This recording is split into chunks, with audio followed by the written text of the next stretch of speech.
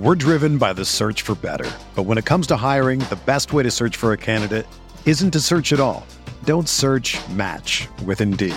Indeed is your matching and hiring platform with over 350 million global monthly visitors, according to Indeed data, and a matching engine that helps you find quality candidates fast. Ditch the busy work. Use Indeed for scheduling, screening, and messaging so you can connect with candidates faster. Leveraging over 140 million qualifications and preferences every day, Indeed's matching engine is constantly learning from your preferences, so the more you use Indeed, the better it gets. Join more than 3.5 million businesses worldwide that use Indeed to hire great talent fast. And listeners of this show will get a $75 sponsored job credit to get your jobs more visibility at Indeed.com/Blue Wire. Just go to Indeed.com/Blue Wire right now and support our show by saying that you heard about Indeed on this podcast. That's Indeed.com/Blue Wire. Terms and conditions apply. Need to hire? You need Indeed. What's going on, everyone? Thanks for tuning in to another episode of the Ducks Dish podcast. I'm your host, Max Torres, publisher and lead editor of Ducks Digest, covering the Oregon Ducks for Sports Illustrated on Fan Nation.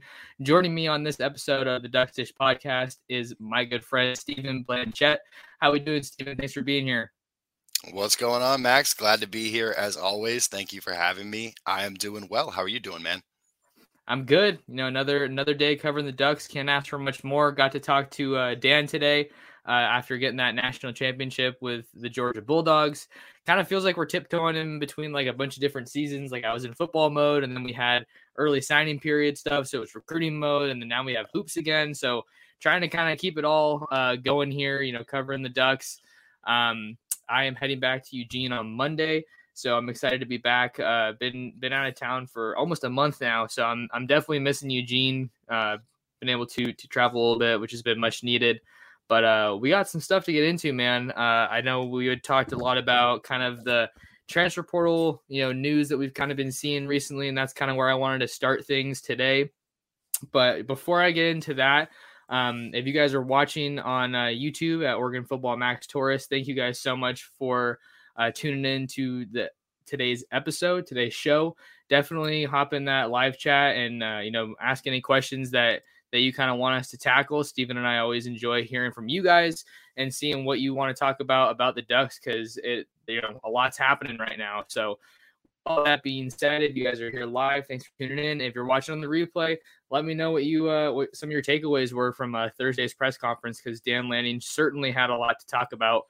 So, Stephen, what I was talking about, kind of alluding to earlier, is transfer portal stuff. Kind of the two big names that we're keeping an eye on right now is Trey Benson and Sean Dollars. Both running backs. We can start with Dollars because I think that's kind of the fresher news right now, because he's kind of been in and out, and then he finally, broke his silence, if you want to say, and I set the record straight on Twitter. I have his tweet right here that I can just read, and then kind of want to get your thoughts on how everything's kind of been happening. He said, after talking with Coach Dan Lanning, I've decided to take myself out of the transfer portal and stay at the University of Oregon. I'm fully committed to putting my focus on the team and seeing everyone in Autzen this upcoming season. #GoDucks. What do you think of that, Stephen? I think it's interesting on a lot of levels. First off, with how everything has been going with him being kind of in, like you mentioned, in and out. So it sort of reminded me of the situation we had with Seven McGee a couple weeks ago, where he said he was going to transfer, said that he wasn't going to transfer, but then we had that additional flip-flop. And at least from his tweet, he said after talking with Coach Lanning, so it makes me think maybe he hadn't had a conversation at all with Coach, or hadn't had a real substantive one. So that was my first thought, is that, again, Coach Lanning, it seems like when he talks to these players about what their potential is and what they can accomplish here at Oregon and buying in, seems like he's hitting the nail on the head most times. The other aspect of it is what it means for the future of the running back room, right? So originally when I thought that he was transferring, or when he said he was in fact going to transfer, then I assumed that either Dye or Verdell is going to return, and one of them wasn't going to go to the league, because then that would make it so that running back room is that much more crowded. But now with him returning, now I'm thinking potentially it's the potential is a lot higher for both of those guys to be entering their name into the NFL draft and not returning. So those are the initial kind of thoughts I got from it. It could mean a million different things. It could mean none of the things I just said. What do you think, Max? Yeah, I mean, it's definitely easy to kind of infer or speculate about kind of what this means. I feel like unless a lot of these guys go on social media like Sean Dollars did, we don't 100% know what really happens until a coach lets us know. So I think that to kind of backtrack a little bit, when Trey Benson initially put his name in the portal, reports, he didn't announce that on social media. That was reports coming out. I think the first one I saw was Matt Zenitz at On3. So that's kind of the reports that we're citing here. Mainly, he's been doing a great job tracking a lot of transfer portal stuff throughout the offseason. So Benson hit the portal after Dollars did. And then when I saw that, I kind of thought, kind of like you were saying, it made me think, okay, probably one of those two guys in Dye or Verdell is probably coming back. I think right now I'd probably say I would feel more confident about Dye. Agreed. Just because, I don't know, this makes a lot of sense to say, but like, in a way, I feel like he's more invested in the program, but insofar as his brother went there, he's there, they got to play there at the same time, the whole Men of Oregon type of deal. I feel like I could see a little bit more. That kind of makes me think that he may be a little bit more likely to come back. And with Verdell, I mean, he's been a great back for the Ducks, but he's played so much football and he's gotten really banged up. I just don't see for him, if he's obviously, like a lot of these guys are, hoping to ultimately end up in the NFL, kind of what you think about, trying to come, like what benefits do you really have of coming back for another year? So that's kind of what I think about those guys, kind of, where they might stand, because we're still kind of waiting to see those decisions. Like that's one of the updates that we got today, I guess, was that there isn't an update rather from Dan Lanning, because he was asked about those specific decisions and he's saying, I don't want to put any timelines on specific guys. Those are all personal conversations and decisions that they're going to have. And he's really, putting it in their hands and letting them make that announcement, knowing, when they're most comfortable. Yeah. And, with the NFL process, those guys all have the benefit of getting a grade sent to them, right, about where they're potentially going to end up. So that's one thing that these guys are probably waiting on here, is to get that initial grade. Another thing is, like you mentioned, CJ Verdell has got a ton of tape already, so he doesn't really have much more that he needs to put on film. He did have that injury against Stanford, and that's not just a little tweak that he was, just fighting to come back from for the rest of the year. That's a serious injury that he dealt with. And as a running back, I hate to use this word in the NFL, but it sort of seems that way unless you're elite. Running backs are sort of disposable in the NFL. And as everybody knows, every pick you go down in the draft, so does your monetary value of your first contract. So with CJ and that injury, I would be, I would put my money on him probably being the one that, if the decision is, one of them's going to stay, one of them's going to go, he would probably be the one to go for those reasons I just mentioned. And then with Travis, this is his first year to be able to really be the man if he does stay, which I think would be enticing for him in terms of him being a program guy, like you've said. I mean, he's been here a long time, but he's never been the man, the number one guy, which he clearly would be next year if he returned in that running back room. So, but again, with Sean Dollars returning, it sort of makes me think that both of them are leaving. But I think those grades are going to be big. Everybody who watches the Ducks knows that Travis probably needs to put on some additional size just to make sure he stays healthy in the NFL. But it's going to be interesting to see what these guys decide to do. And Lanning, like you said, Lanning didn't, provide details, but I think he was honest. Like, there's a certain timeline for every one of these players, again, because they've got to get their own grades, talk to an agent, talk to their family, see what's really best for them. At this point, it's not really what's best for the program with how long they've been involved. So it really is what's going to be best for their situation and their draft stock going forward. I want to go back to what you said about, Travis Dye being the guy, because I feel like we actually did get to see that this year, right? CJ goes down, and then a lot of people were wondering, okay, what's this offense going to look like with Verdell definitely being the lead back?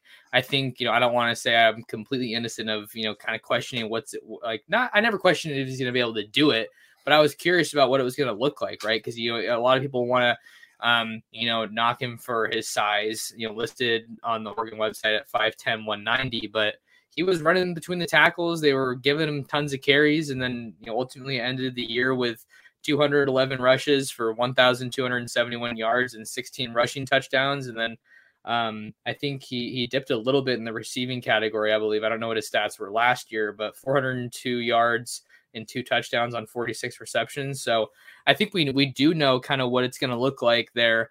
But I kind of wanted to transition that topic a little bit, since we're talking about the backs, into just, I feel like Oregon has had a running back problem for years now. And when I say problem, I don't necessarily mean problem. It's just there's always so many talented backs. You constantly, year after year after year, you're wondering, well, where are these carries, where are these touches going to come from? And that was definitely going to look, it was definitely hard for anyone else to really get involved at the start of last year, right? Because Verdell and Dye just were really that 1A, 1B type of deal. And then the Ducks were playing a lot of games really close, like we've talked about before, Stephen, which makes it hard for younger guys to get involved. But now, just based off of what we know, I think that there's a lot of excitement and intrigue in this running back room, because Cardwell really came into his own last year. He got the biggest workload out of any of the other backs. And then Seven McGee has obviously shown how special he can be, whether it be running or passing. But I don't think if you're Oregon, you don't necessarily want to be in a situation where you only have Cardwell and McGee. I think it's nice to have because then you only would have had 2 scholarship backs if Dollars did indeed stay in the portal and then end up finding a new home. But because Cross Patton, for people who didn't see, he's going to be transferring to Nevada to follow Ken Wilson. And Ken Wilson in Nevada has just been cleaning house in the portal with, some former Oregon players. So wishing them the best. But now that Patton's gone, if Dollars didn't end up taking his name out of the portal, you got McGee, Cardwell, and Aaron Smith. And then I'm sure there might be some other walk-ons on there that I'm unfortunately not remembering. But man, I mean, having Dollars back is super big, because I think in the 2020 season when Verdell was hurt, we did get to see some flashes of kind of what he brings to the table. And I think that there's still a lot of possibility for him to, really make an impact here at Oregon. Yep. Yeah, and I should have clarified earlier. What I meant is when we hadn't gotten the chance to see Travis be the man, is that by plan, we hadn't seen that. Okay, so Sure. He was thrust into that role, right? And I think actually that might, with what we saw, that could entice him to come back. But at the other flip of the coin, he played so well, it could entice him to go to the league, right? Like, look what I can do as a lead back. I mean, 16 touchdowns. The guy was phenomenal this year. I mean, in my opinion, clear team offensive MVP. So he had a phenomenal year. So we'll see what happens with that. You're right with Oregon and having that problem, right? It's a great problem to have. I think, in my opinion, you always want to have 4 backs in somewhat of a rotation, right? You want to have the guy and then potentially the pass catcher guy, the long yardage guy. And you've got 2 interchangeable dudes behind that. But again, with running backs they get the rock so many times, their bodies take more hits than anybody else. And so you've got to be able to have people that can step up. We saw that with Oregon last season with Verdell going down.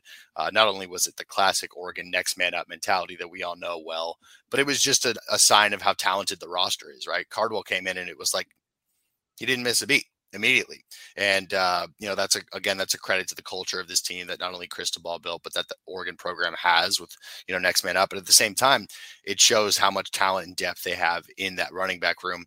But when you have talent and depth in a running back room in a transfer portal where, you've got no reins on where people can go, then there's going to be people that need to get their touches somewhere else. It's like you said, there's only one football with Nix or with whoever it's going to be at quarterback next year. I think a lot of Duck fans want to see the rock in the air more than it was this past season too. So that takes touches away. So all those things are things that those guys need to consider, because they're, regardless of where they do end up, they all come to Oregon with NFL aspirations, especially on the offensive side of the ball, where you're going to be potentially getting a lot of touches. One more thing I wanted to add, Stephen, just on the running backs from what we heard with Dan Lanning today and kind of the recent news that we've combined kind of that as our opening topic here in this episode. It is what Lanning said about the backs. He said, "I'll say this: I'm excited about the group of backs that we have. We'll continue to be aggressive in finding guys that can enhance our program and make us better. But I think that a lot of those guys will be a part of what we're doing moving forward." So I don't know. I mean, depending on what happens with Dye and Verdell, maybe we see the Ducks added back in 2022, because, you'll remember that Mastro said that typically we only do one back a year, but in the 2021 cycle, the most recent cycle, they took both Cardwell and McGee. So maybe they go into the portal and get somebody. I think that could be, something reasonable for them to do with Dollars being a 2019 guy, but someone who really hasn't seen the field too much. Yeah. I don't think that that's something that I would necessarily prioritize and say is super critical. I think, you want some experience at some of those other positions, like, in the trenches or certainly at quarterback. I think that you can kind of get away with having some more inexperience at running back, but with the way that Cardwell played last year, I'd be super confident having him out there as RB1, based off of what we saw last year. Same here. Again, the kid didn't miss a beat when he got into the game. He performed, well the entire season. He was a threat every time he touched the ball. I think throughout the entire conference or press conference that Lanning had this afternoon, he was expectedly pretty cagey about specifics within the portal, right? And specifics about player situations and stuff like that. And that's how every coach is. But I think he did go back numerous times to highlight, obviously, that they're going to utilize the portal as any team would do in trying to plug holes in the roster and bring in the best talent that they can at every position to win games. But he seems very genuinely focused on the roster that they have now, which I think is extremely important. And again, has been proved a few different times now with Dollars, with McGee, with convincing some other guys who weren't thinking about transferring, but thinking about going to the NFL to come back. So he's clearly focused on the guys that he's got in Eugene already right now, which he should, because it's such a young and talented team. But at the same time, he talked about how, he's in the tunnel after the game, confetti falling down on him, and he's FaceTiming with a recruit. So clearly the guys, we all know he's an incredibly savvy recruiter, but he's been, neck deep in recruiting for Oregon while he's been at Georgia the last few weeks. And it was clear as soon as the final, whistle sounded, he was immediately back into recruit mode for Oregon. So I think that he's spreading around his attention where he needs to do it in a pretty good way in terms of making sure he's hitting every important aspect: transfer portal, guys on the team right now, and future recruits. So yeah, staying on that topic, we got our first comment of the show. Definitely want to get your guys' comments up here. So this one comes from Mike. Thanks for tuning into the show, Mike. Mike says, I like Lanning's focus on the guys in the current locker room, build the culture from the inside out. And that really just goes back to one of the big focuses like you were talking about, Stephen, and today, and finding, those guys that you already have on the team that you ultimately want to retain on your team. I'm trying to find the specific quotation here, because he was asked about a couple guys who we haven't seen like most of last season, like Lance Wilhoit and Jarrett Greenfield, and then asking about the upcoming decisions for Karsten Battles and DJ Johnson. But this is what he was kind of talking about, because he got asked about like numbers and he wants to play that pretty close to the vest. So this is what he had to say on that. He said, our number one job here is still retention of the guys that we have, but we're in the field of acquisition as well. So we'll look at the portal. We'll look at opportunities for high school players and junior college players that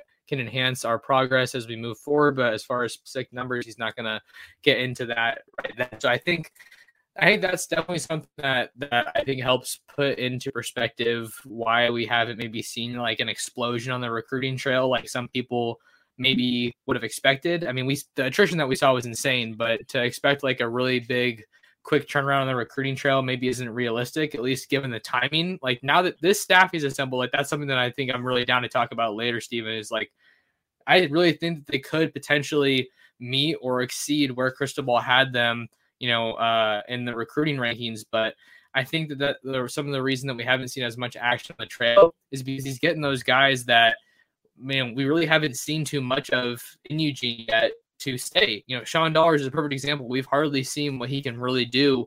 7, we just got a glimpse, but those guys were people that, kind of, had that moment when you kind of just had to sit back and say, okay, I've been here for X amount of time, coaching transitions, definitely no easy thing to go through.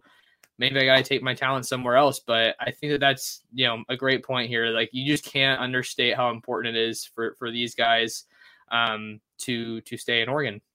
Yeah. And I mean, when you're using the transfer portal, you're using it to plug holes in the team, but you want to have as little holes or the least amount of holes to plug as possible. And so you've got to, just focus on the guys you have, and see, that's the only way you can use the portal effectively, is seeing where you've got those needs. And that takes some real deep assessing of your current guys that you've already got. So that's one. Two, in terms of culture, a lot of these guys, I'm sure and it's not just with Lanning, but anytime a coach leaves and a new regime comes in, it's like, well, I wasn't one of this guy's recruits. I wasn't one of his guys. Like, what was told to me and my family in my living room is potentially not going to be what happens here for the future of my career if I stay here. So what does it look like for me? Now extrapolate that across every single one of the guys here in the locker room, right? They've all got their own goals of what they want to do here. So him doubling, tripling, and quadrupling down on the fact that he's focused on the guys here, I think is really important for that culture, because it shows the guys that, okay, it doesn't matter that he didn't recruit me. He knows that I'm a talented football player, and he knows that I can contribute to this team. So I'm going to buy in to his process as well. And that's what kind of makes it so that those guys aren't hemorrhaging to leave. Like, obviously, like you mentioned, there were some people that left after Cristobal decided to go to Miami, both on the current roster and recruits. But it was not the hemorrhaging that I was a little worried might happen in the coming weeks after that. So retention has been huge for him. And the retention also goes to the recruiting side, right? Like, we haven't lost, like I just mentioned, we haven't lost a ton of numbers on that side. And so I think all of it sort of goes back to his culture and his ability to sort of realize what's in front of him right now and being able to maximize the talent that they've got. And, when it comes down to it, he's got to be cagey about that stuff. He can't be giving details about these conversations he's having with players about their intentions and where they might go and what their goals are. I mean, where would the trust be with the building at that point? So he's going to be cagey about that stuff naturally, but overall, his focus on retention, I think, is going to bode really well. And again, like you mentioned, Cristobal had this team rocking in recruiting rankings. It's an incredibly talented roster. But I think the potential here with the staff that he's assembled and just his natural, clear recruiting ability that we're seeing right now and his energy, I think they can blow the top off the thing. I think they can get consistent number one classes in the Pac-12 and getting up there in the nation. Yeah, I think that going into that top 5 territory is really that next step that they need to take. And, I've talked a number of times about getting out into Florida, so I don't want to repeat myself too many times there, but that's a point I'm still very passionate about. We have another comment here from No Quarter Tie. He says, I love how he strategically pulled coaches and play callers from a wide variety of conferences, expanding the Ducks' recruiting reach. This kind of goes into one of the questions that I actually asked him today, so I think that this relates pretty well. I was asking him about, how he went about finding that balance between the NFL and the college, ranks. Like, how do you kind of go, just some perspective on that? And he was saying, I really feel like here at Oregon, we can go and pull from the best of the absolute best. And just because, I wanted to get a good blend of the NFL, I'm paraphrasing a little bit here, but we get a good blend of the NFL and the college ranks. We don't have to sacrifice, one for the other as far as, where we get the experience from. He reiterated rather that he wanted to get guys that were good recruiters and good developers of talent. And doesn't feel like there's going to be any drop off there. So I think he got a really good mixture, just like, this comment is saying, of guys from across the country. You got people with really good West Coast ties like Tosh Lupoi and Demetrius Martin. Demetrius Martin's been all up and down the Pac-12. And then you have, Adrian Clem, who comes over from the Pittsburgh Steelers. You have Wilson Love, who's a strength and conditioning coach who has ties out there in the South. And then Carlos Lachlan, who is at Florida State and Western Kentucky. Like, they're just all over the place. It's just incredibly diverse staff from, their experience. You have guys that have had off-field roles as well. I feel like I read something about Lachlan being a strength and conditioning guy at one point. So you just have people, I think, that have done a bunch of different things, worn a lot of different hats. I think Tony Tuoti, he was a guy who has some experience in the recruiting department as well. So it's really coming together, and I don't want to hype it up too much because we still haven't seen anything as far as an on-field product goes. But I think we really know that recruiting is going to be big, and that's something that we're excited to see come together here. Yeah, I think anybody who really follows college football understands that recruiting is not only the lifeblood of the program, but it's basically what gives your team the best chance of success to compete on a really high level, i.e. the playoff. I think the Michigan, game against Georgia, against Lanning's old defense, was a really good example of that. Michigan's riding a dream season, looked like potentially a team of destiny, and all those 4 and 5 star guys running around at Georgia, it was just like men amongst boys during that game. And so that game alone, I think, was a really good representation of how important recruiting is. Now, Lanning has worked under guys who live and breathe recruiting every single second of every single day of every single season. They don't take a day off. Kirby Smart, Nick Saban, worked with Mel Tucker. That's just a short list of names. So he is well aware of the importance of it, and him bringing on a staff that also encapsulates or also buys into that mentality as coaches, that's pretty much their number one thing that they need to solidify no matter what. If recruiting is good, we can just build off of that. That's incredibly important, and it's really smart. So it's the surest way to set yourself up for success in college football is having a highly rated recruiting class. The guys you rate these guys are pretty accurate in terms of, their skill level and where they're going to go. And so being able to realize that, okay, I'm coming into a situation where I've never been a head coach before, how am I going to build this staff to make sure that I'm the most successful coach I can be, and the program is the most successful as it can be. He's doing all the right things in terms of making sure every single aspect is covered. And the diversity of among the coaches is huge. I'd love to get your thoughts on that, kind of expanding a little bit too. But I think that's going to be huge in terms of being able to identify specifically for players' needs and goals as they're getting out of high school. He's going to be able to have a coach to plug in the conversation for every single one of those goals that each individual guy has. Yeah, to go to that point, I think, the reason that I am so impressed by this staff is because I think when he was initially hired, a lot of people were, talking about his youth and how he hasn't been coaching for a super long time compared to maybe some of your more seasoned veteran coaches. So they might have been, a little bit, I don't know if I'd say pessimistic, but maybe a little bit, cautious about, who is he going to be able to attract? I think I was writing this earlier today, kind of along the lines of this, great players want to play with great players. And I think good coaches want to coach with good coaches. And, we're seeing him attract a lot of big name coaches, which I think chief among them, Tosh Lupoi and Demetrius Martin are some of the ones that stand out to me the most. I don't really think that he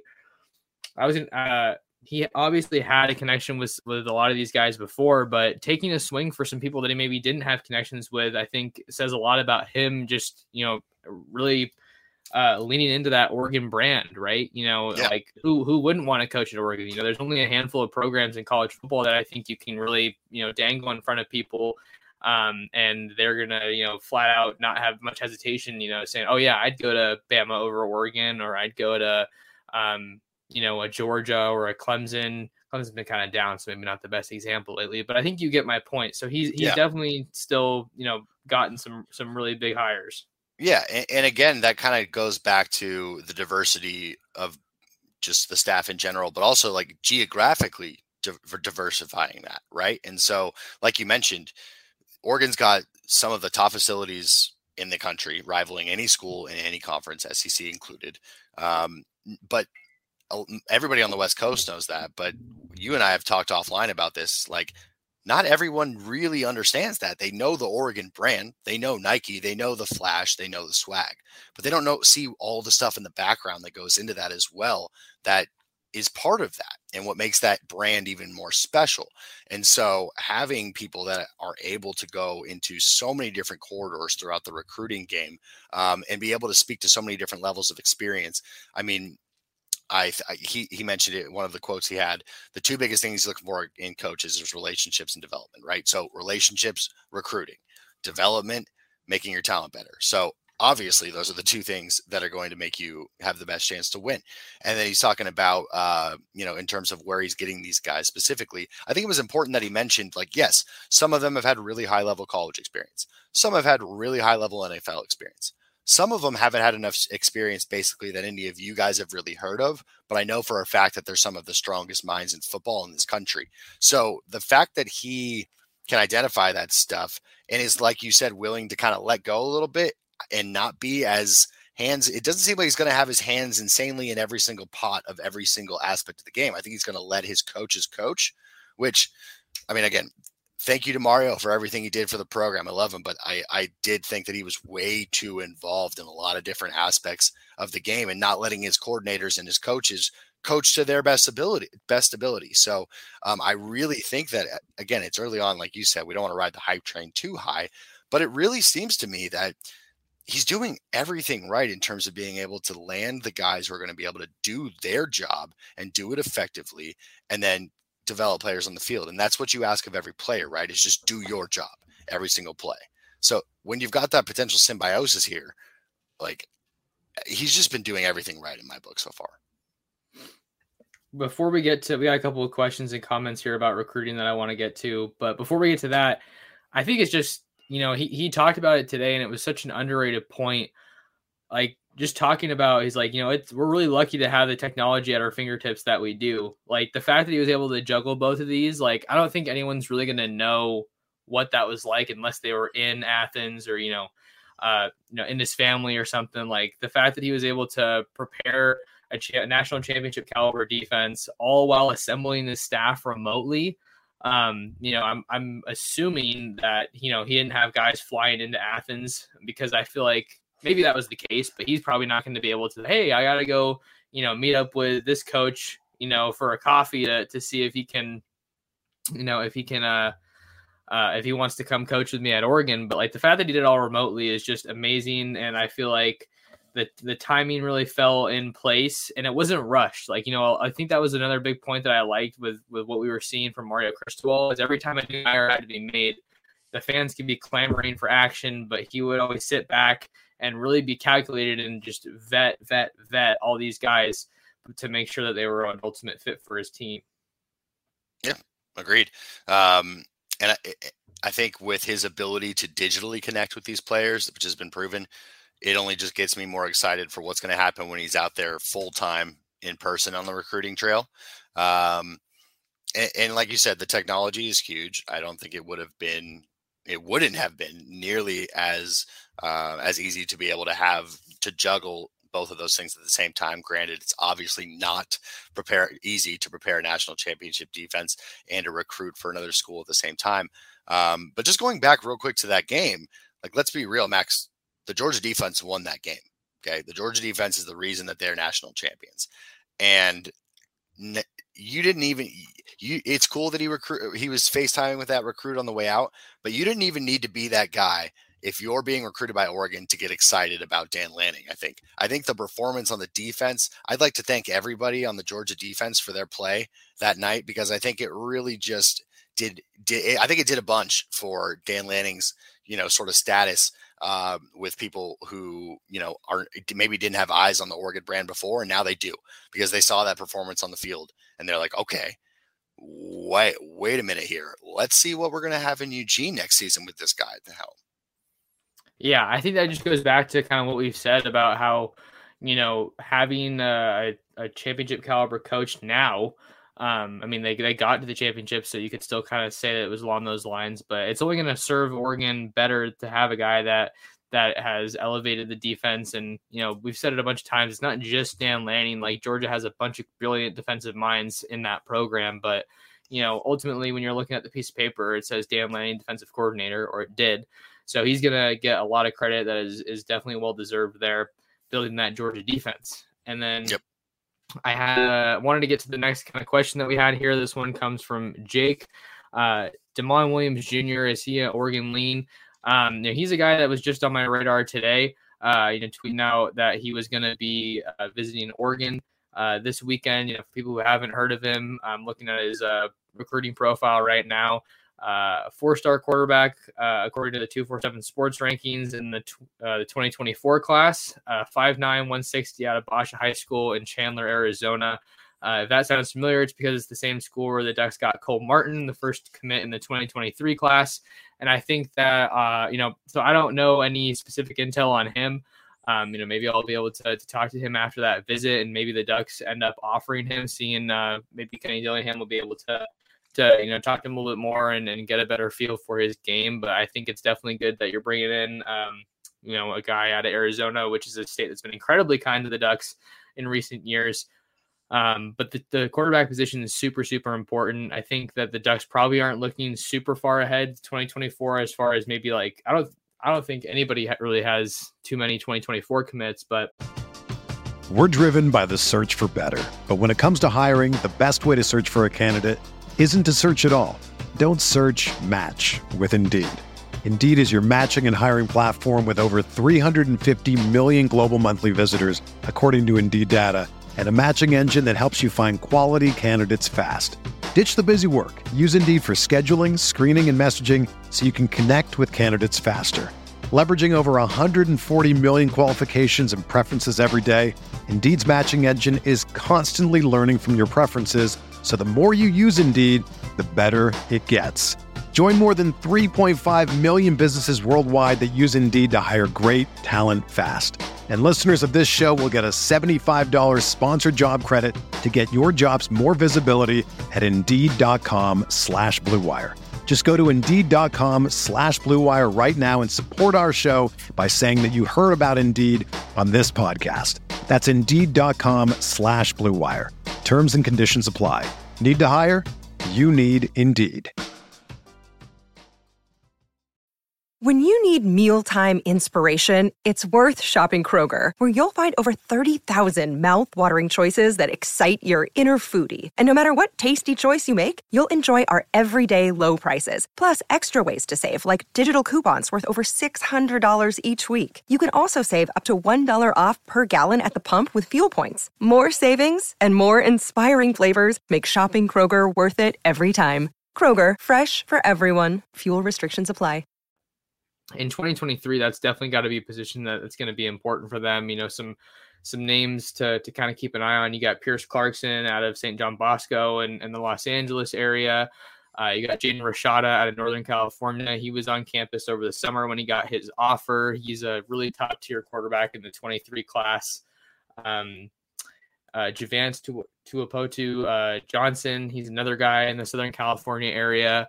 Those are just some names off the top of my head. So I don't know any specific intel on Damon Williams, but I think it's definitely good that they're bringing him in on campus to, keep pushing into Arizona. And then, furthermore, maybe even capitalize on that connection with Cole Martin. Yep. You mentioned it. Arizona has been a fertile ground for the Ducks the past few seasons. They've gotten a lot of talent out of Arizona. So crucial to keep that pipeline of recruiting going. I don't really know too much about Damon Williams' recruitment so far. I know he's getting a lot of looks from a lot of different Pac-12 schools. I know Arizona has been interested in him and is recruiting him pretty hard. Obviously, in-state product there. Saw Colorado's recruiting him as well. Getting a lot of looks.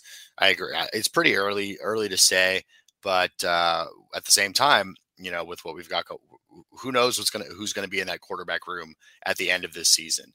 Bo Nix is, regardless of what happens in terms of his starting status or not, I believe he did say regardless, it's going to be a 1-year thing for him being in Eugene.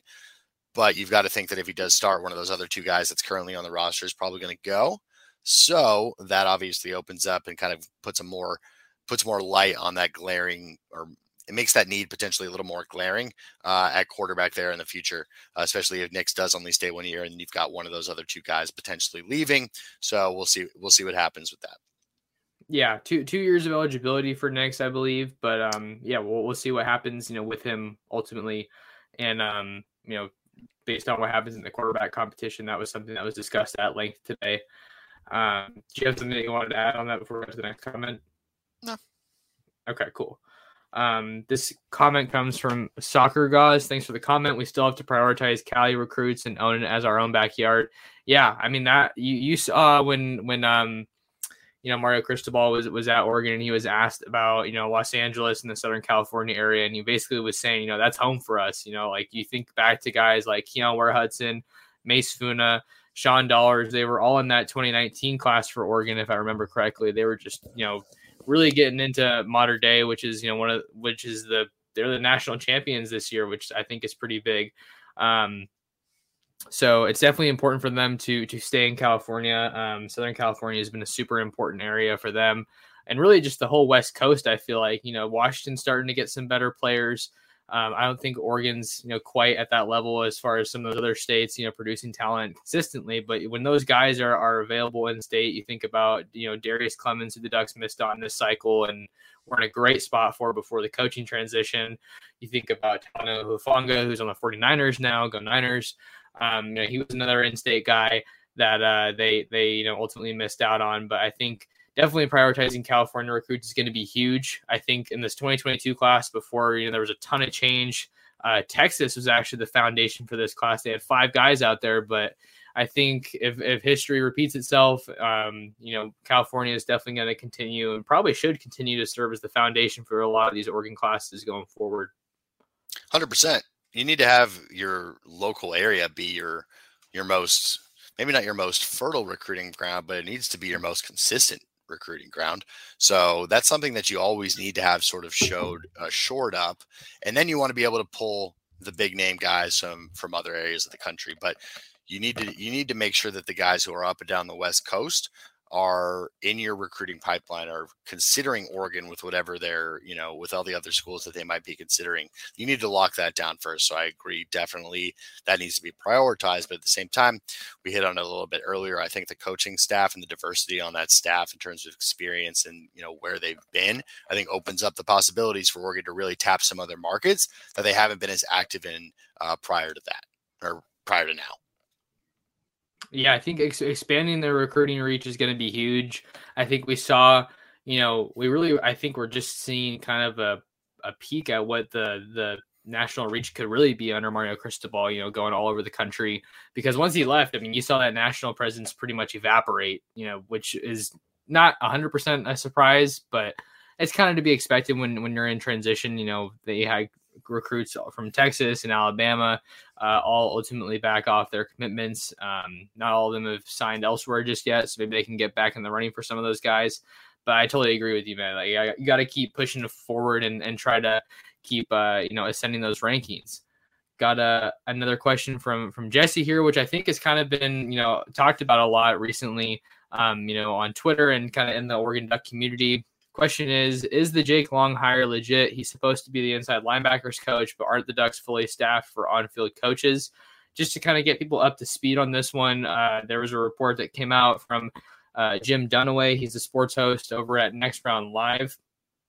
And I think, so he was the one that came out with this report saying, I'm told Alabama analyst and former Tide player Jake Long will be the inside linebacker coach at Oregon, joining Dan Lanning's first staff. Great first on-field job.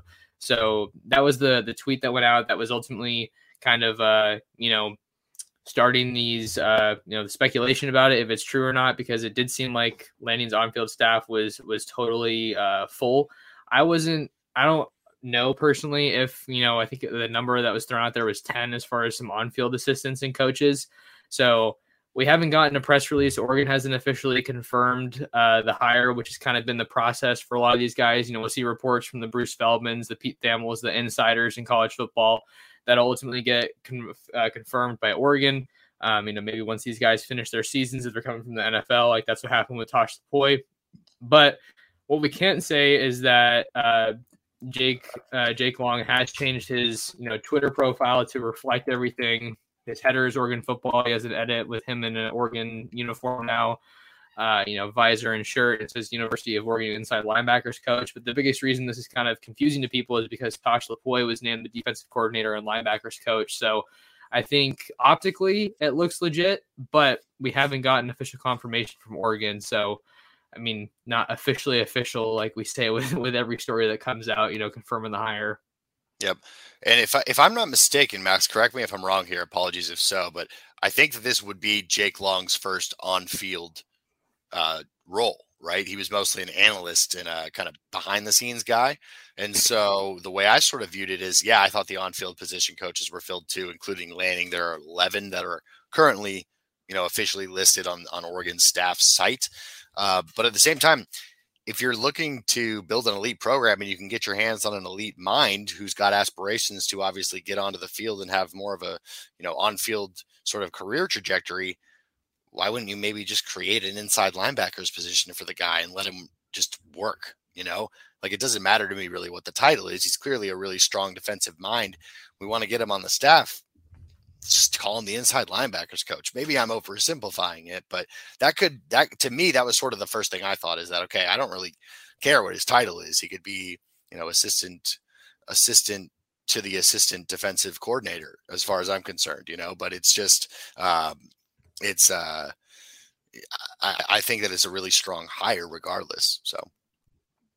Yeah, so I mean, I don't know if I don't know too much about his background. I think it would be his first on-field job, because I found him on the Alabama website as a player, and it said he was a senior in 2016. So he's still a pretty young coach. So it would make sense if it was his first on-field job. But I don't know how all the inner workings work with, like, what kind of title do you ultimately need to give a guy? Can you just do an analyst type of deal? So I don't have too much to add by way of that. But I know we got a couple more minutes here, Steven. So I think I wanted to get on some of these questions and comments before we get out of here. This one comes from PSR Pete. His comment was, Oregon may not be able to duplicate the SEC/Georgia roster, and I agree with keeping current players that fit the system, but we saw there's quite a gap with Georgia, Alabama rosters and the Ducks. Maybe do you want to start with this one? I feel like I've taken most of the responses, so I want to give you a chance to kind of say what you think first. Yeah, I would agree completely. We did really see the gaps between not just talking about the Ducks, but like I mentioned earlier, with Michigan and Cincinnati, the other two teams that were in the playoff, you saw the clear gap in talent on the field, on both sides of the ball. So it's clear that, there's a ton of really good, really, really talented and strong teams every single year in college football. But when it comes down to it, when it comes down to brass tacks, the highest rated recruits and the most talented recruits are the ones that are going to get you plays. I should say talented more than highest rated, because we can obviously have some 3-star guys come in and, kill it. Oregon's seen their fair share of that, but you really need to rely on that strong recruiting base in order to be successful. So it is a big gap. I think if Oregon, let's just say Oregon hypothetically had run the table this year, right? They probably would have gotten into the playoff. But let's say Oregon plays Georgia or Alabama. I don't think it's a close game. I don't think the Ducks pull that victory off. And so, yeah, I don't think it's going to be overnight. It's not going to be even 1 year in terms of recruiting, but Lanning's, I think, putting the foundation in place here for that in the next 3-4 seasons. Not only are they going to be the top recruiting team in the Pac-12, but they're at least trying to legitimately position themselves and seriously position themselves to be in the top 5, top 10 overall in the country when it comes to recruiting. So I'm encouraged by that clear sort of path that he's sort of starting to paint and trying to get people to, be aware of in terms of intentions. But yeah, the recruiting gap it's a tough one to sort of fill once you're behind the 8 ball a little bit, which it sort of seems like everybody really is compared to Alabama and Georgia sometimes. Yeah, you say behind the 8 ball, and I think that Oregon still does have a fair share of work to do, cut out for themselves and catching and chasing some of these elite teams. But I think that the talent on the roster is already at a level where, it's not like you're super reliant on like on the 2022 class. Like, you want to have a good class, but thanks to so much of the talented youth that the Ducks already have on the roster, it's not like a make or break situation. And I think that, fortunately for the Ducks, they're not going to be in the position where you have to have a lot of freshmen, get thrown onto the field and get thrust into significant roles like you did in 2016.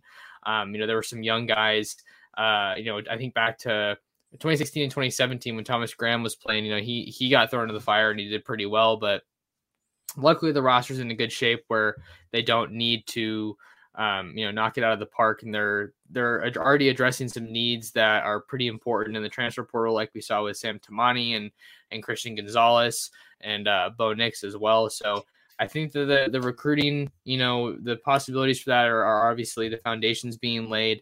And now that the staff's going to hopefully be able to get to work here, Lanning was kind of alluding to that in the press conference, saying he's going to be able to get going here. So we'll see what ultimately happens, getting things going a little bit more on the recruiting trail. But and Max, one thing just to add real quick on that is I think it's just been really encouraging, and I've loved to see that Lanning hasn't shied away from those conversations and those questions in terms of where Oregon could be in recruiting. So he's not been saying just the generic kind of coach speak of, we know how important recruiting is and we're going to recruit, at the top of our game, blah, blah, blah. Like, he's been specific about why he thinks he's going to be able to convince Oregon or people to come to Oregon. He's got a plan already in place. And I think that's really encouraging that he's got the confidence. He's not just out here talking a big game and then sort of going to let the chips fall where they may in recruiting. And I think he genuinely is going to get into the fights with the biggest of the big dogs when it comes to getting these big names in the next few years here.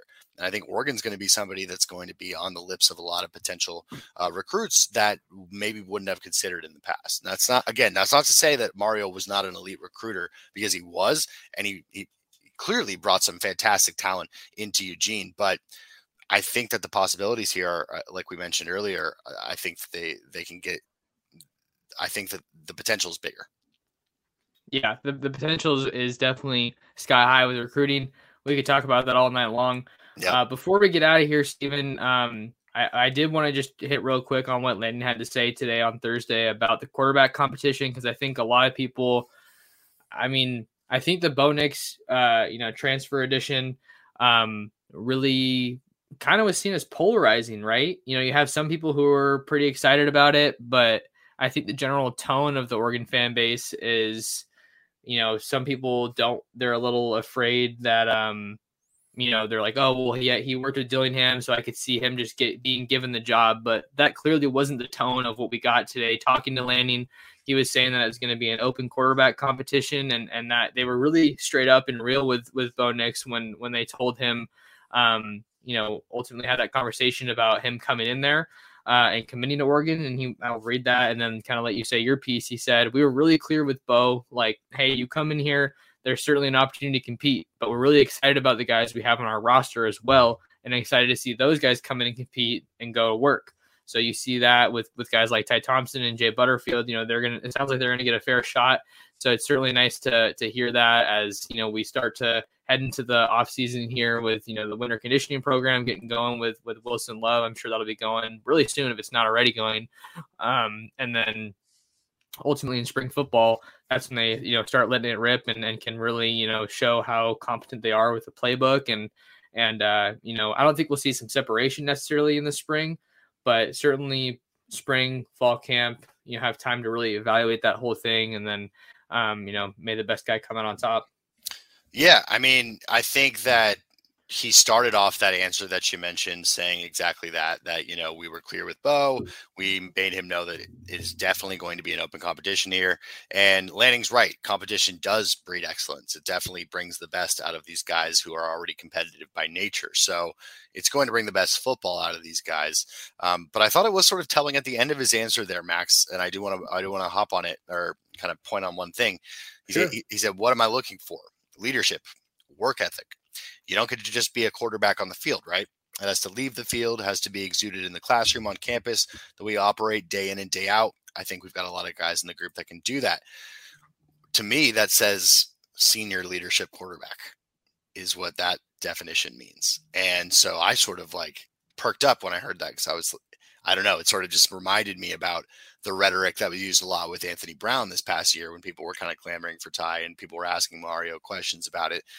It went back to AB's leadership and his experience and his ability to command the team and the kind of person that he is. And so with Lanning mentioning that at the end, I started thinking, okay, well, maybe he let something slip there and Nick sort of does have, is coming in a little bit ahead of the other guys. There's obviously no way to really know, but I just wanted to bring that up as something that I sort of thought when he did round out the answer to that question. Yeah, no, it's a good point for sure. And I appreciate you bringing that up because it kind of keeps us honest and makes us think, consider the whole, all the pieces of the puzzle, right? Because we did hear that rhetoric with Anthony Brown so much last season. That was kind of the constant, point of emphasis and kind of what they use to ultimately defend why they had Anthony Brown as the leader of the offense. But I think, excuse me, I think at some point, it kind of comes to the point in a coach's career, that you got to take a risk, and ultimately, some of these other coaches have taken risks. You look at, Tua coming in, that's probably the biggest example that people want to go to.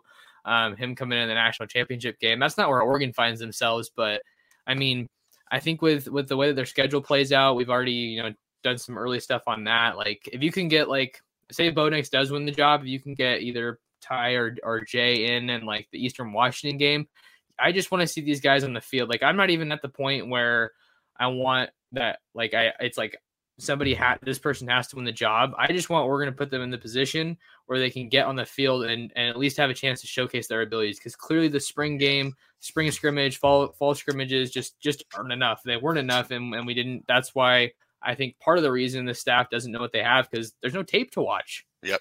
Max, I think that's such an excellent point. First off, like you just said, with the staff, they don't have tape on these guys to watch. So if they're looking at tape, they have to look back at high school tape. That's not really that helpful for high-level D1 football if they've been around for a few years. So you hit the nail on the head there. I think also it makes it so that the fans are going to be finally able to see what we've got, because that was where a lot of the clamoring came to, is the hype around Ty was there. And when AB appeared to struggle, which again, I think may now be a little bit more on the game plan than AB, but when he started to struggle, people just wanted the new fresh thing. It wasn't like they knew what they were going to potentially get if Ty did get thrown in there.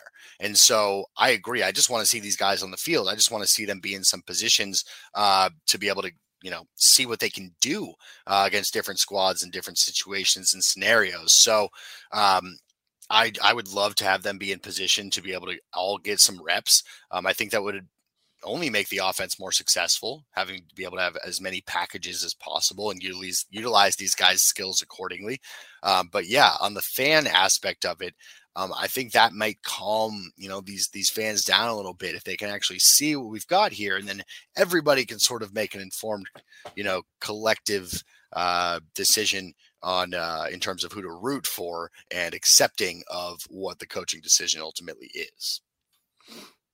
I have a kind of a two-parter that I want to hit here on these comments. So I want to read one comment and then put the next one on to kind of keep up while we keep talking about the quarterback discussion, because that's obviously one of the biggest topics in the offseason, right? Yeah. So Randy asked, do you think Bo Nix will help our quarterbacks in the long run? And then Trevor here had a good comment that I think kind of is a little bit more of my thinking on the matter. So Trevor said, getting Bo, in my opinion, is nothing but a win. He could be Joe Burrow, plays on fire. He could be JT Daniels, who challenges but ultimately loses that competition. Because I think I myself was like, wow, Georgia got to the national championship with a walk-on quarterback. Stetson Bennett shut me right up at one point, with that crazy deep corner end zone shot that was kind of a jump ball, but that was a really great play. I just think that you help out the guys in the long run, because you have a guy who's played at a really high level, has that SEC experience, which I think, I'll be honest, I think is really, maybe people make too much of it at a certain point, but clearly we've seen how effective Bo Nix can be when he's at his peak. And I do really like the point here about plays on fire, because I think okay, here's what I think with the whole plays on fire thing. Like when you're looking at Anthony Brown this last year, I think for as limited as a quarterback as he was, his deficiencies or his mistakes and mess ups, like they weren't the best football he was playing still wasn't at a good enough level to make up for those deficiencies. It's like, oh yeah, like, he had a 50-yard bomb on the run while evading pressure this game, so that made up for his pick last game or something. It was like just a lot of his best plays were coming on the ground, and you ultimately are looking at a guy, I think someone said in the comments, that offered more on the ground than through the air, and I think that's kind of just something that we have to accept at this point. So I think that there's definitely some more potential there as a passer compared to Anthony Brown. You're talking about a guy who who played at Auburn in the SEC versus a guy who played at Boston College in the ACC.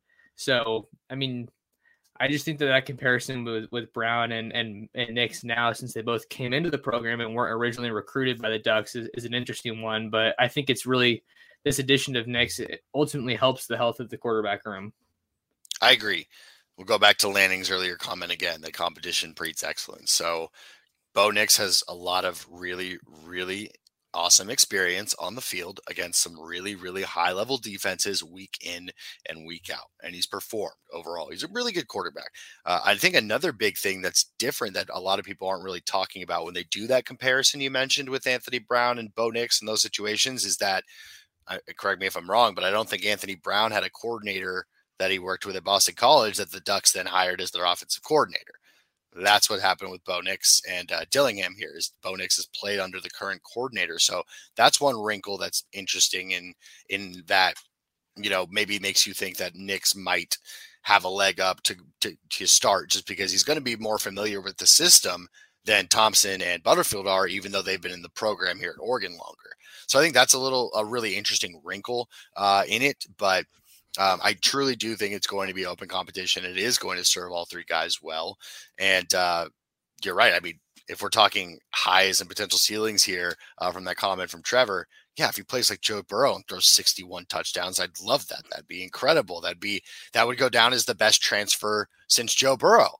But if he comes in and he's somebody like Daniels who pushes Ty or Butterfield to be the elite recruit and the elite player that a lot of people, including myself, think that they have the potential to be, or at least one of them has the potential to be, then I think Bo Nix is a great guy to bring that out of them, because he's certainly going to be pushing them harder than any other guy really on the transfer market that I can think of right now in that position. I mean, obviously Caleb Williams or some of those guys would be a different sort of discussion, but you get where I'm going with that. Yeah, no doubt. I mean, you talk about Caleb Williams, I feel like it looks like he's probably going to end up at USC, I would think. I think so too, yeah. You know, I think I saw a report that he spent some time with UCLA over the weekend. So isn't DTR coming back though? That's the thing though. Yeah. Like with DTR announcing he's coming back, I mean, there's just been so much movement at the quarterback position, or at least headlines in the Pac-12. You know, Dylan Gabriel was going to be the UCLA quarterback as far as, you know, announcing his transfer there. And then he flipped to Oklahoma after, you know, Williams left, I believe. So there's just been so much movement this whole time, but it's like the Pac-12 quarterbacks are going to look a lot different. You have Jaden Delora going to Arizona. I mean, Jedd Fisch has just been balling out as a recruiter. And I think that as terrible as their season was last year, he's really setting them up for success this year. And they could look like a different team offensively.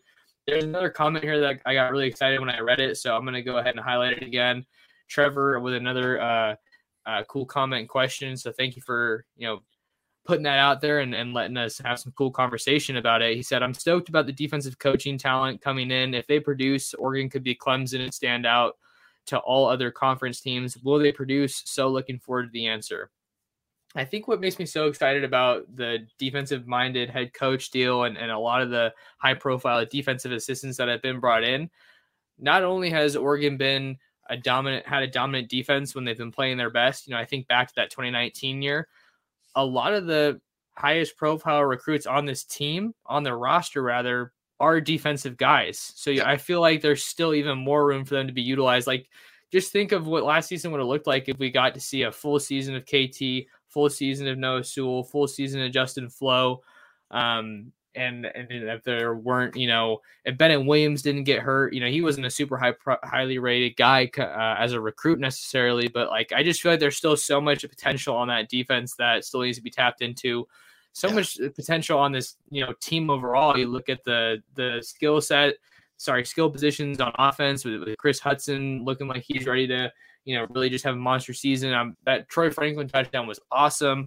Dante Thornton just blew by his defender in that touchdown he got in the Alamo Bowl. But like, just, I feel like it's not an overstatement or an exaggeration to say that most of the higher rated talent on this team lies on the defensive side of the ball. So, you know, getting a new staff in here could just really help them, I think, utilize that, because Tim DeRuyter I mean, just the biggest problem for me, like, I think was getting pressure on the quarterback like that, like with the talent that they had on the defense, like that was just not up to par at all. But it was kind of masked, right, by the turnovers that they were getting. So when the turnovers started coming down, it's like, okay, there's got to be something here. We're either getting after the quarterback or we're, making up for it with some great turnovers. And it got to a point where they weren't really doing either one. And, they ultimately ended up losing some games. Yeah, you got to be able to rely on one of those two consistently, right? You can't have either falter off if you haven't been able to rely on one throughout pretty much the entire year. I agree. I think DeRuyter got a little bit cute when it came to sort of the kind of the coverages and stunts that they were running, especially when it came to rushing the quarterback. I am not an experienced football coach. Tim DeRuyter has much more experience than I do in depth in the game of football. But that being said, if I had Kayvon Thibodeau on my squad, he's pinning his ears back and rushing the quarterback every single time. He's never dropping back into coverage from defensive end position. Maybe if I put him as a linebacker, I would do that. But as rushing, leading on the edge there, I'm literally having him go in every single play to wreak havoc. Like, there's no question about it. So I agree with you. That was a question that I had a lot. I was like, what's going on? And the injuries are a huge part of it. KT wasn't 100% the entire year. I saw some note somewhere. I forget where it is. I wish I could properly source it. My apologies. But I saw somebody say that of the 11 projected starters on the defense this season, prior to the season starting, that there was not a single snap played where all 11 were on the field. Not one snap.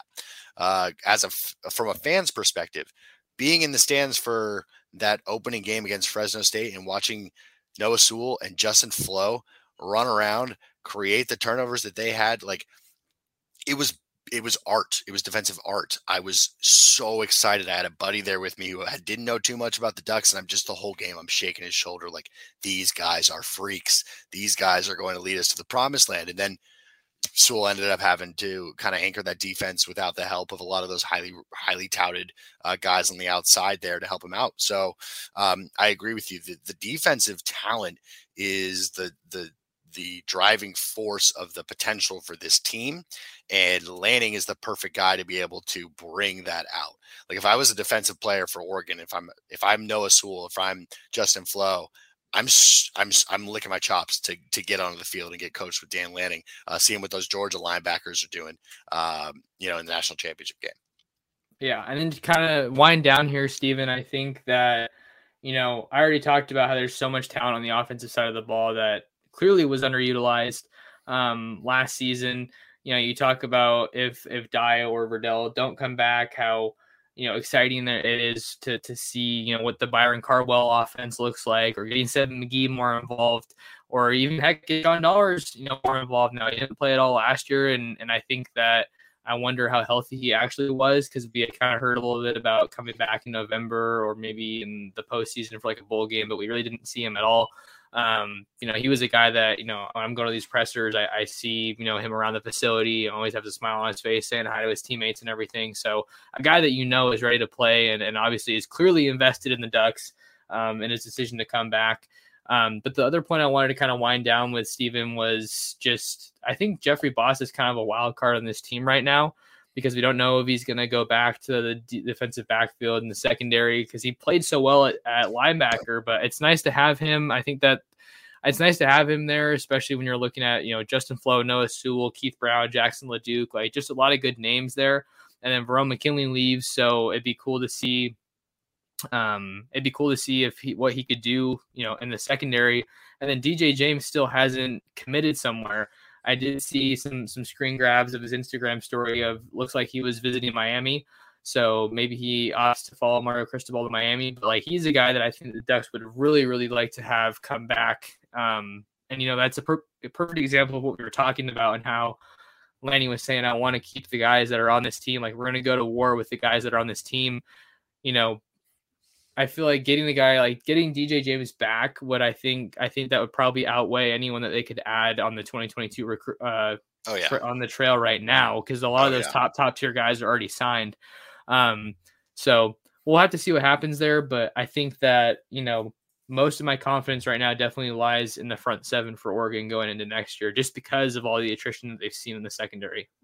100%. And again, like I mentioned earlier, that was the highest touted part of this defense as a unit going into last season. Obviously, Kayvon was the number one draw individually, but if we're talking defensive units, it was that linebacking core that everybody was super excited to see. And they've got some young guys on that team too. I mean, today I was watching some Jonathan Flo highlights, right? I mean, like they've got some young guys on the linebacking core as well that, if we can maximize the potential of this defense, it's going to be tough sledding for a lot of these quarterbacks here in the Pac-12 and other people that come into Autzen. Before we get out of here, Steven, I mean, we've been going for over an hour here on this episode of the show, and I feel like there's still so much to talk about. Yep. So there's definitely going to be a lot of good, conversations with you and me and other members of the team at Ducks Digest. But is there anything else that you kind of wanted to hit on here from Lanning's conference today, press conference, before we call it? Yeah, I mean, really my thoughts from the press conference overall were just basically a continuation of the thoughts I've been having every time I see Lanning speak, is that I'm extremely excited about what he's bringing to this staff, his commitment to bring Oregon to, real excellence. And honestly, Max, I think we have a real shot to get to the promised land here in the next few years. And expectations are sky high here in Eugene, as you know. But I think this is kind of the guy that may really get us there. Obviously not alone. He said it best himself. He's a better coach when he has better players. And so the players are the guys who are going to be really taking it home and responsible for the success of this team. But in terms of guiding those guys to be successful on the field, both in terms of his own, coaching acumen, and then being able to build a competent and experienced staff that knows the importance of recruiting, that knows the importance of retention. I think the sky's the limit with this guy, and he just proved it again with the press conference today. The man loves football. That's all the man thinks about. And he understands that he's got a special situation here in Oregon, and I think that comes off every time he has a conference like this. So those were just some of the last overall thoughts I had, but I appreciate that. Very well said. Yeah, the excitement just keeps building every time we talk to him because more stuff has happened since the last time we talked to him. Yeah, there's always some update to ask him about, and some intricacies and some, developments here and there on the trail. So it's always entertaining to talk to the guy. All right. Well, as we say our final spiel here, Steven, where can people find more of you? And did you want to kind of tease kind of some stuff you have in the works for this last weekend? Yes, sir. Yes, sir. So starting off, find me on Twitter, SB Sports 541. That is the best way to get at me right now in terms of just direct communication. Shoot me a follow. Would appreciate it. Working on getting a YouTube channel going. You guys will all be the first to know once I get that up.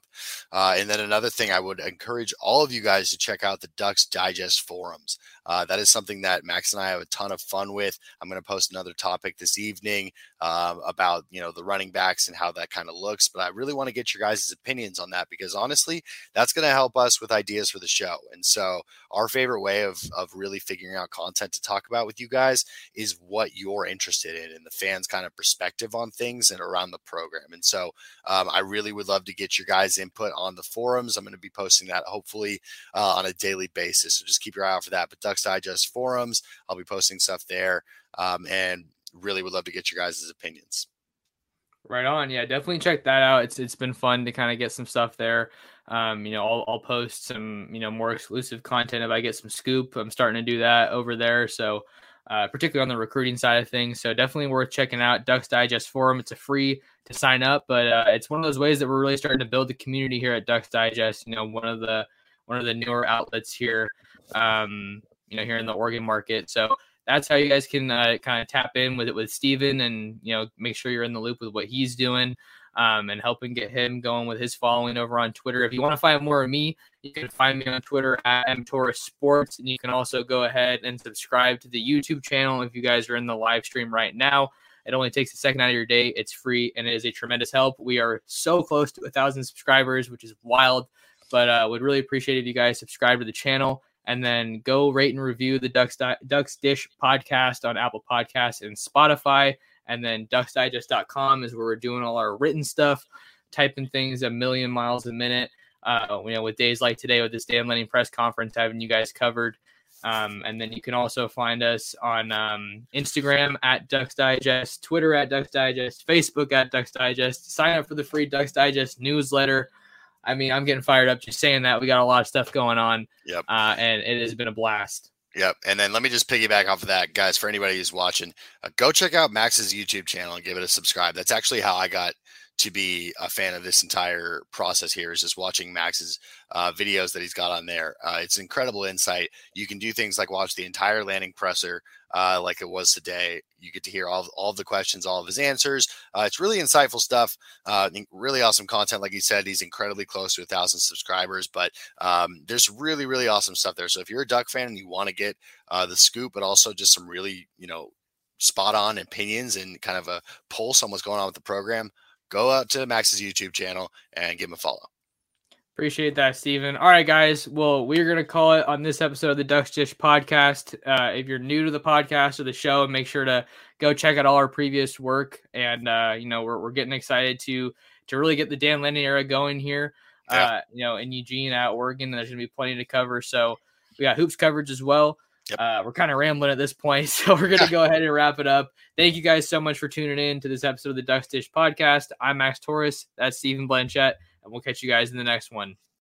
It's happening daily. We're being conned by the institutions we used to trust. The mainstream media is distracting us with meaningless headlines instead of focusing on the harsh realities facing American families. Time is short before something big happens, and that's why so many folks are preparing. They're becoming self-reliant by investing in emergency food storage from My Patriot Supply. Go to MyPatriotSupply.com and secure 4-week emergency food kits for each member of your family. Each kit contains tasty breakfasts, lunches, and dinners, averaging over 2,000 calories per day. Save $50 on each 4-week food kit you purchase. Plus, get free shipping on Ready Hour 4-week emergency food kits. You're not ready if it's not Ready Hour Foods. At My Patriot Supply, you can also get solar power generators, water filtration units, heirloom seeds, and survival gear.